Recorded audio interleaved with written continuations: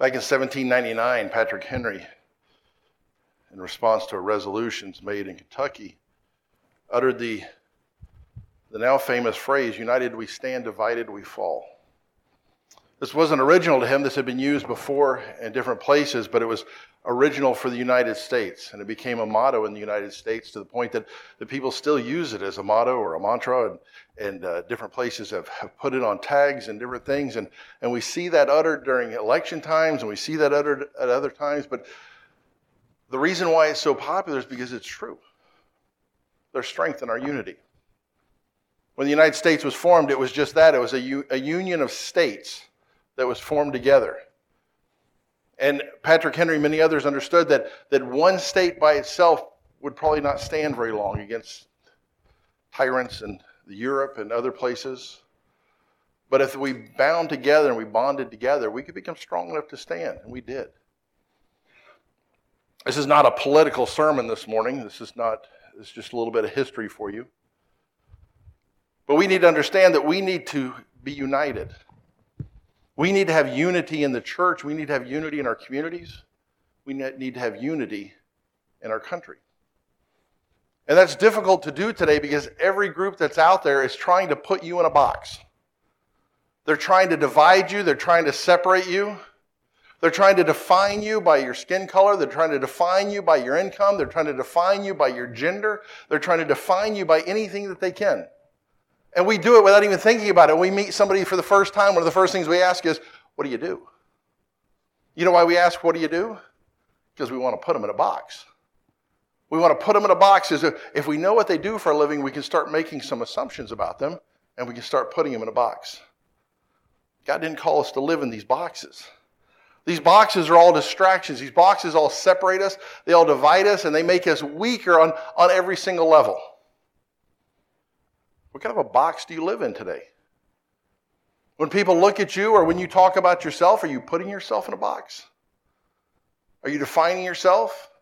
And some boxes may seem like they're okay. You say, well, I'm a mom or I'm a dad. And they say, well, that's a good box. But we have to be careful that when that becomes all that we are, we miss out on what God has for us. In the Bible, God actually has a couple boxes. He doesn't have hundreds of boxes or thousands of boxes. He really only has two boxes. And we're going to look in 1 John here in a moment. So if you want to turn to 1 John, go ahead and turn there. And we're going to look at these two boxes that he's going to share with us today. This is going to be a quick sermon. Hour and a half tops. In 1 John chapter number 5, we'll start reading in verse number 11. This is 1 John, not the Gospel of John. 1 John chapter number 5, verse number 11 says, "And this is the record that God hath given to us eternal life, and this life is in his Son." Here's the boxes. "He that hath the Son hath life, and he that hath not the Son hath not life. These things have I written unto you that ye believe on the name of the Son of God, that ye may know that ye have eternal life, and that ye may believe on the name of the Son of God." Did you see the two boxes? We have two boxes there. We have one box. This is the box of people that has the Son, that has Jesus Christ. And then we have the other box that doesn't have the Son, doesn't have Jesus Christ. And we see this same theme played out throughout the entire Bible. We see where in the Old Testament where God's chosen people and God's not chosen people. Those that were worshipers of God and lovers of God, and those that were not worshipers of God and lovers of God. And we see this division throughout the entire Bible. He that hath the Son hath life. We see this group over here, the ones that have the Son, they have life. And this one doesn't have life. Without the Son, there is no life. What is that? How do we say no life? We call that death, right? They have death. The Bible teaches us that we're born dead in our trespasses and sin. So in essence, we're all born in this box over here. We're all born without the Son. We're all born with death. But many have made it over into this box. Matter of fact, most of the people that John is talking to here, because this is written to the believers, most of the people that John is talking to here are in this box over here. They have the Son. And most of the people that are listening to me this morning, whether you're here in person or you're watching on the internet, most of you probably are in this box over here. You have the Son. You have life. But at one point you were here. At one point you were in this box. The point I'm trying to make is God has two boxes. There's no gray area in between. There's no, well, I'm going to sit on the edge of the box and see which way the world goes. I've seen people say, well, I want to live my life, but on my deathbed, I'm going to confess Jesus Christ. Well, that's a possibility, but you got a better chance on your deathbed of being struck by lightning than you do of making a deathbed confession. It's not outside the realm of possibility. But when you go into it with that mindset, it's not happening. It'll be words, no truth. So who is this group? Who has the Son? Those that are born again. Look in John chapter 3, I want you to see a story about a man named Nicodemus. John chapter 3, verse number 1 says, there was a man of the Pharisees named Nicodemus, a ruler of the Jews. So what do we know about Nicodemus? We know quite a bit from that statement, don't we? He's a ruler of the Jews. He's of the Pharisees, but he's not just your typical Pharisee, is he? He's a ruler of the Pharisees. And we know a little bit about the Pharisees from history. We know a little bit about the Pharisees from the Bible. And we know, most importantly, they opposed the work of Jesus Christ. They did not believe he was the Messiah. They actively worked against his ministry to the point that they followed him looking for opportunities to make false accusations. So here's this man Nicodemus. He's part of this group that's anti-Christ. He's a leader of this group that's anti-Christ. But yet what does he do? It says the same, verse number 2, came to Jesus by night. Why do you think he came at night? I think that's kind of obvious, isn't it? He was worried about what the other Pharisees would say. He was afraid of losing his position. He was afraid of losing his power. And said unto him, Rabbi. Now this is a powerful statement from this man of the Pharisees. Do we know, what does the word rabbi mean in English? What is it? It can have two meanings. What is it? Teacher or master. It can mean either one of those two. I don't know who was talking. Was that you, Justin? Okay. Looking back here, I'm like, nobody's lips are moving, but I'm hearing voices. See, that kind of service. Master or teacher. So for him simply to address Jesus like this, we see he's put some thought into this. His heart is breaking over this. He's been dwelling on this. The Holy Spirit is working on him for him to recognize that. He says, we know that thou art a teacher come from God. See, he recognizes it, but he's still not willing to say Messiah yet, is he? We have a lot of this in our society where they recognize Jesus because you can't deny the existence of Jesus, not rationally. I guess you could deny anything. You could deny my existence if you wanted to, but that's not a rational statement. They can't rationally because there's overwhelming archaeological evidence. So what they do is instead they say, well, he was a good teacher or he was a good man. And where Nicodemus doesn't mean that, he hasn't gotten past that step yet. He knows there's something different, but he's not willing to say Messiah yet. For no man can do these miracles that thou doest except God be with him. Verse 3, Jesus answered and said unto him, verily, verily, I say unto thee, except a man be born again, he cannot see the kingdom of God. This is powerful stuff. Nicodemus is rightly confused. He says in verse number 4, Nicodemus saith unto him, how can a man be born when he is old? Can he enter the second time into his mother's womb and be born? Jesus answered, verily, verily, I say unto thee, except a man be born of water and of the Spirit, he cannot enter into the kingdom of God. That which is born of the flesh is flesh, and that which is born of the Spirit is spirit. So he's given him the prescription. First he lays it out. He says, Nicodemus, you've got to be born again. And by the way, that's the message for all of us today. We have to be born again. We are all born, but we need to be born again. And Nicodemus is confused because in his mind he's thinking only on physical terms. He's like, how am I born again? That's not possible. You know, it can't be done. You can't be born twice physically. And Jesus explains it to him. You have to be born of the water and born of the Spirit. Born of water is a term that means being born of the flesh. When a woman gives birth, unless there's a complication or something, when a woman gives birth, what happens before the baby comes out is the water comes out. There's water that surrounds the child. And in order for the child to get out of the womb, what has to happen? The baby has to come through that water. Normally, the woman will say, my water what? Broke.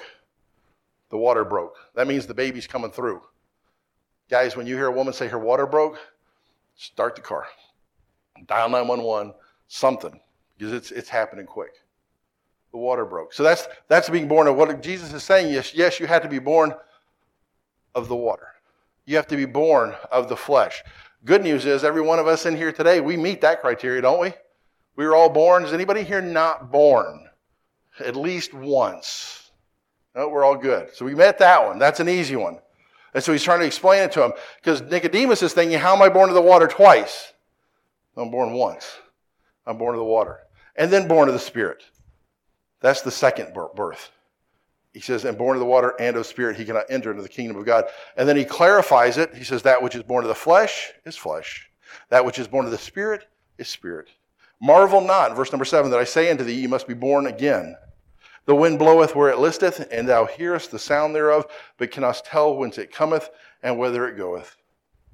So is every one that is born of the Spirit. Nicodemus answered and said to him, how can these things be?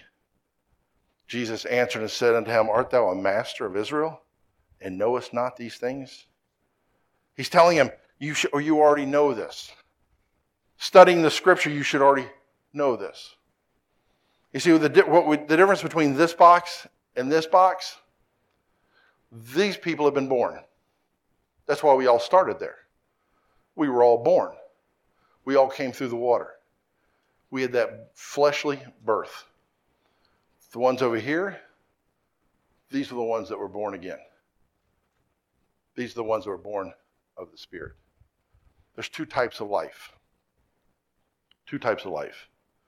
Just like there's two types of death. We've talked about this before. We have a physical life and a spiritual life. We have a physical death and a spiritual death. When we're born in this world, we come to this world with a physical life. We live our life physically. Over time, our body, because of the sin nature within us, and also the sin nature all around us, our bodies begin to break down. Our minds start to break down. Our joints start to break down. And things start happening to us, and we slowly begin that trip and that march to the grave. Until suddenly we're physically dead. And when we die, we identify death. We all understand death. Death is when the living is separated from the physical. The physical stays the same for a while. We'll bring the body, we'll lay the body out up here in a casket. People will come by and they'll pay their last respects.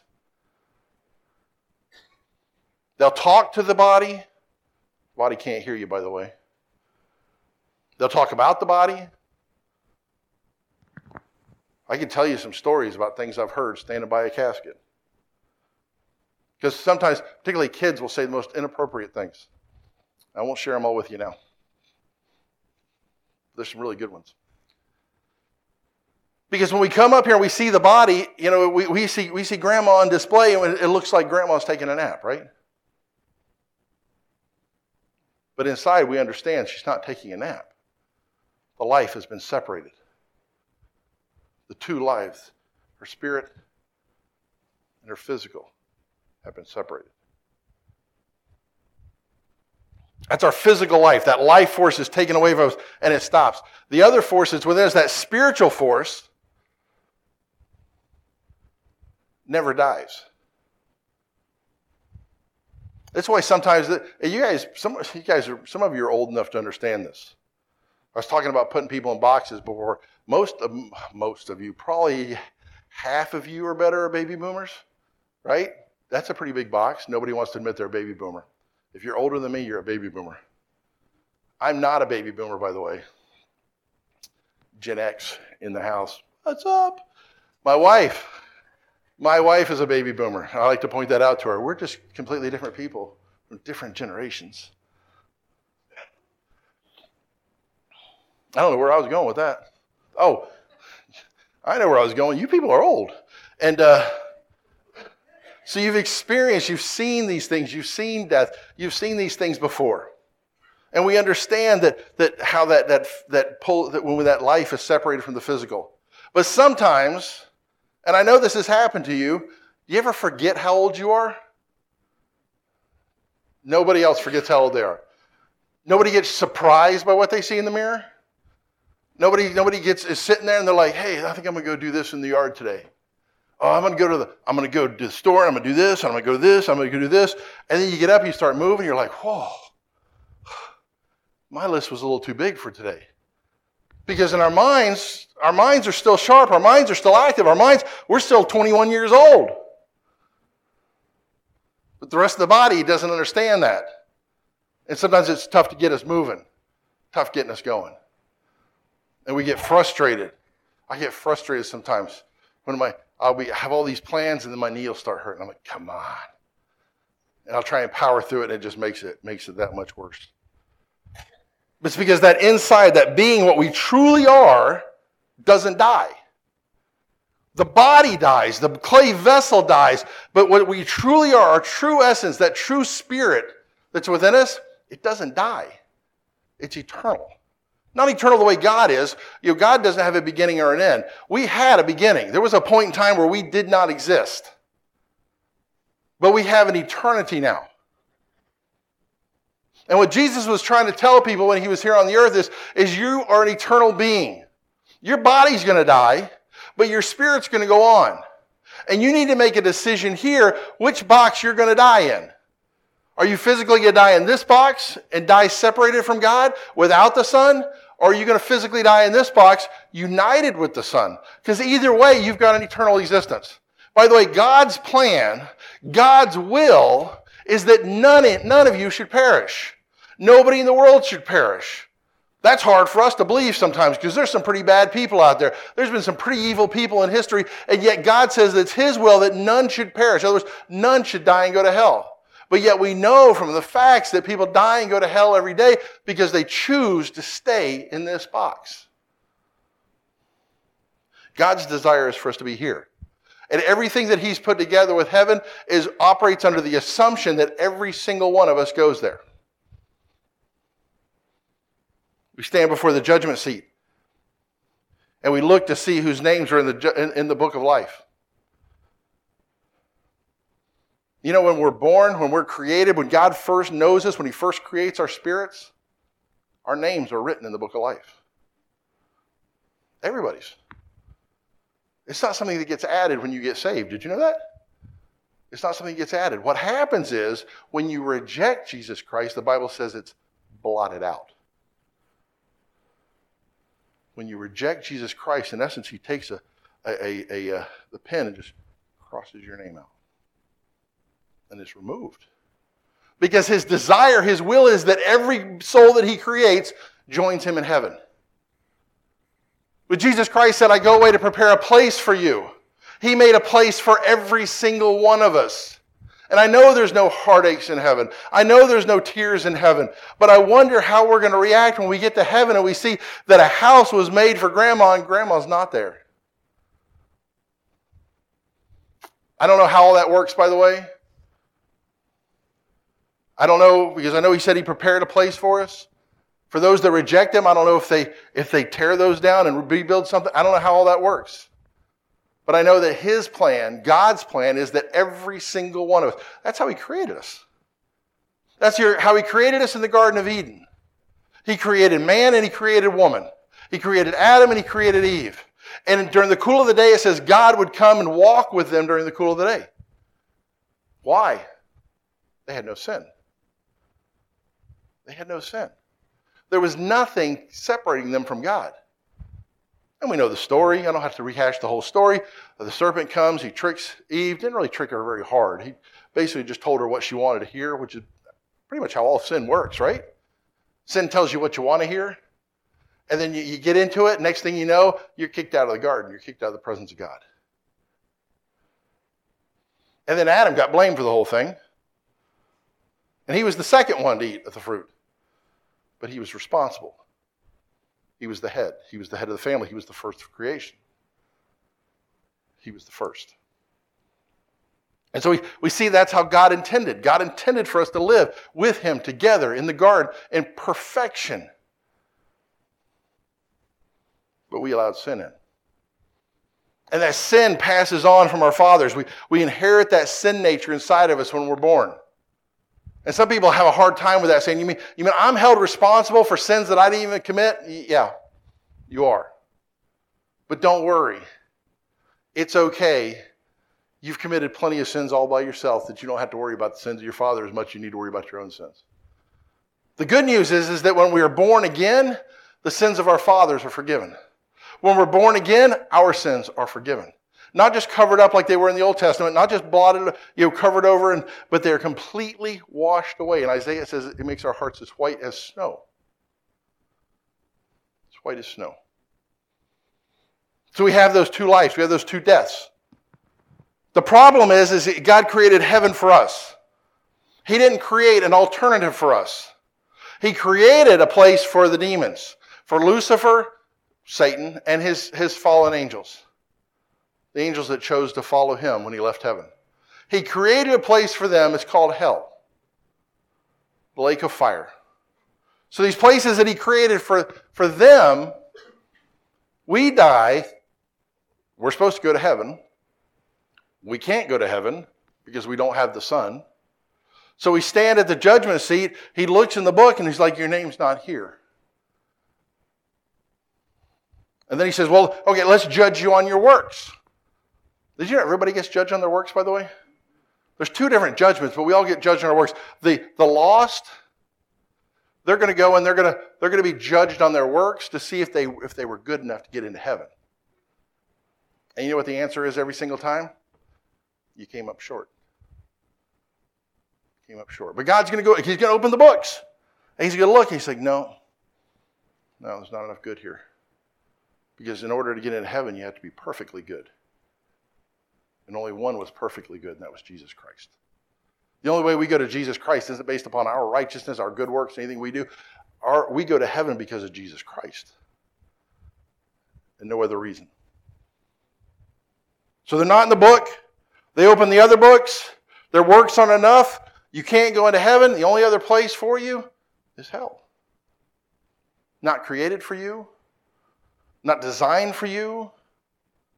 But it's the only other place. The other judgment are those that are found in the book. They go to a different judgment. And when they go to that judgment, that's me, by the way, and hopefully all of you, we're also judged on our works. But we're not being judged on our works to see whether or not we get into heaven or not. We're being judged on our works to see what survives. The stuff that we do of ourselves, the stuff that we do that's of this world, the Bible calls it wood, hay, and stubble. It's all burned up in the process. The only things that survive are the things that we did for the kingdom of Jesus.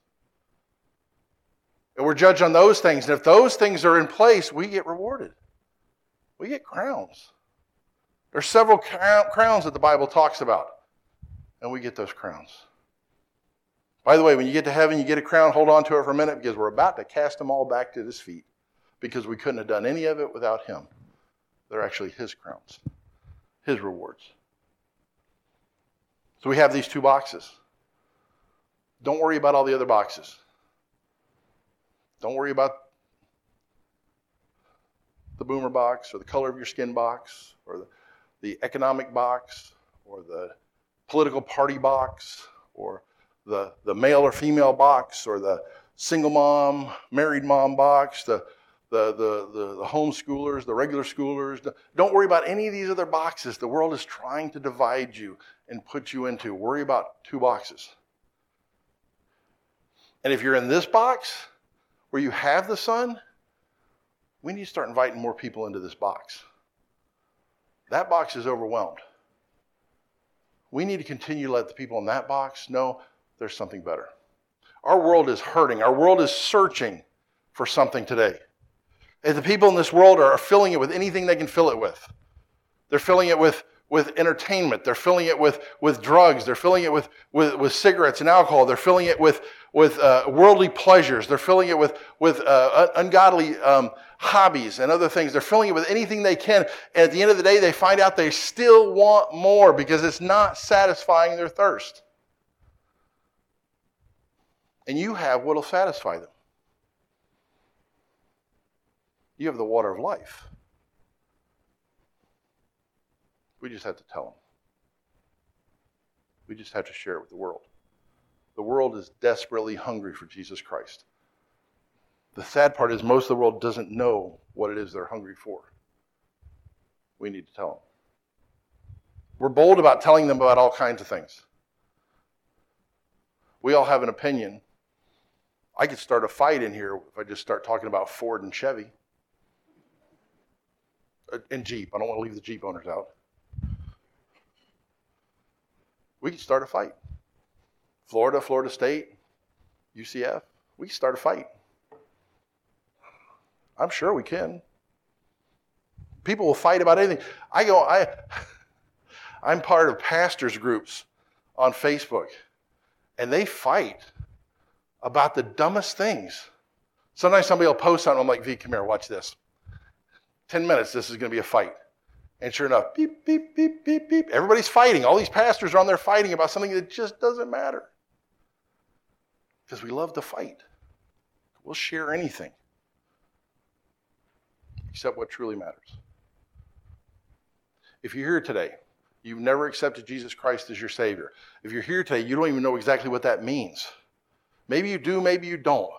If you've never done that, you're over here in this box. The sad reality of this box is that you will die, just like this book group will. We will have physical deaths, all of us, if the Lord doesn't come back first. You will die, and you'll open up your eyes in hell. That's the hard reality. That makes people uncomfortable. As soon as I start talking about hell, people start squirming in their seats. That's the reality of it. The good news is, just like Nicodemus, the solution is the same. You must be born again. The Bible tells us that we're all sinners. The Bible also tells us that whosoever shall call upon the name of the Lord shall be saved. You can be saved today. Today can be the day of your salvation. We're going to have a time of invitation in just a moment. And we have that time of invitation. We want to invite you to come on out. Let me show you in the Word of God how you can know for sure if you die today, you'd go to heaven and not hell. Let me show you in the Word of God how you can live in this box the rest of your life here and not that box. This box has the hope of all of Jesus Christ. This box is full of nothing but hopelessness. Where do you live? Where do you want to live?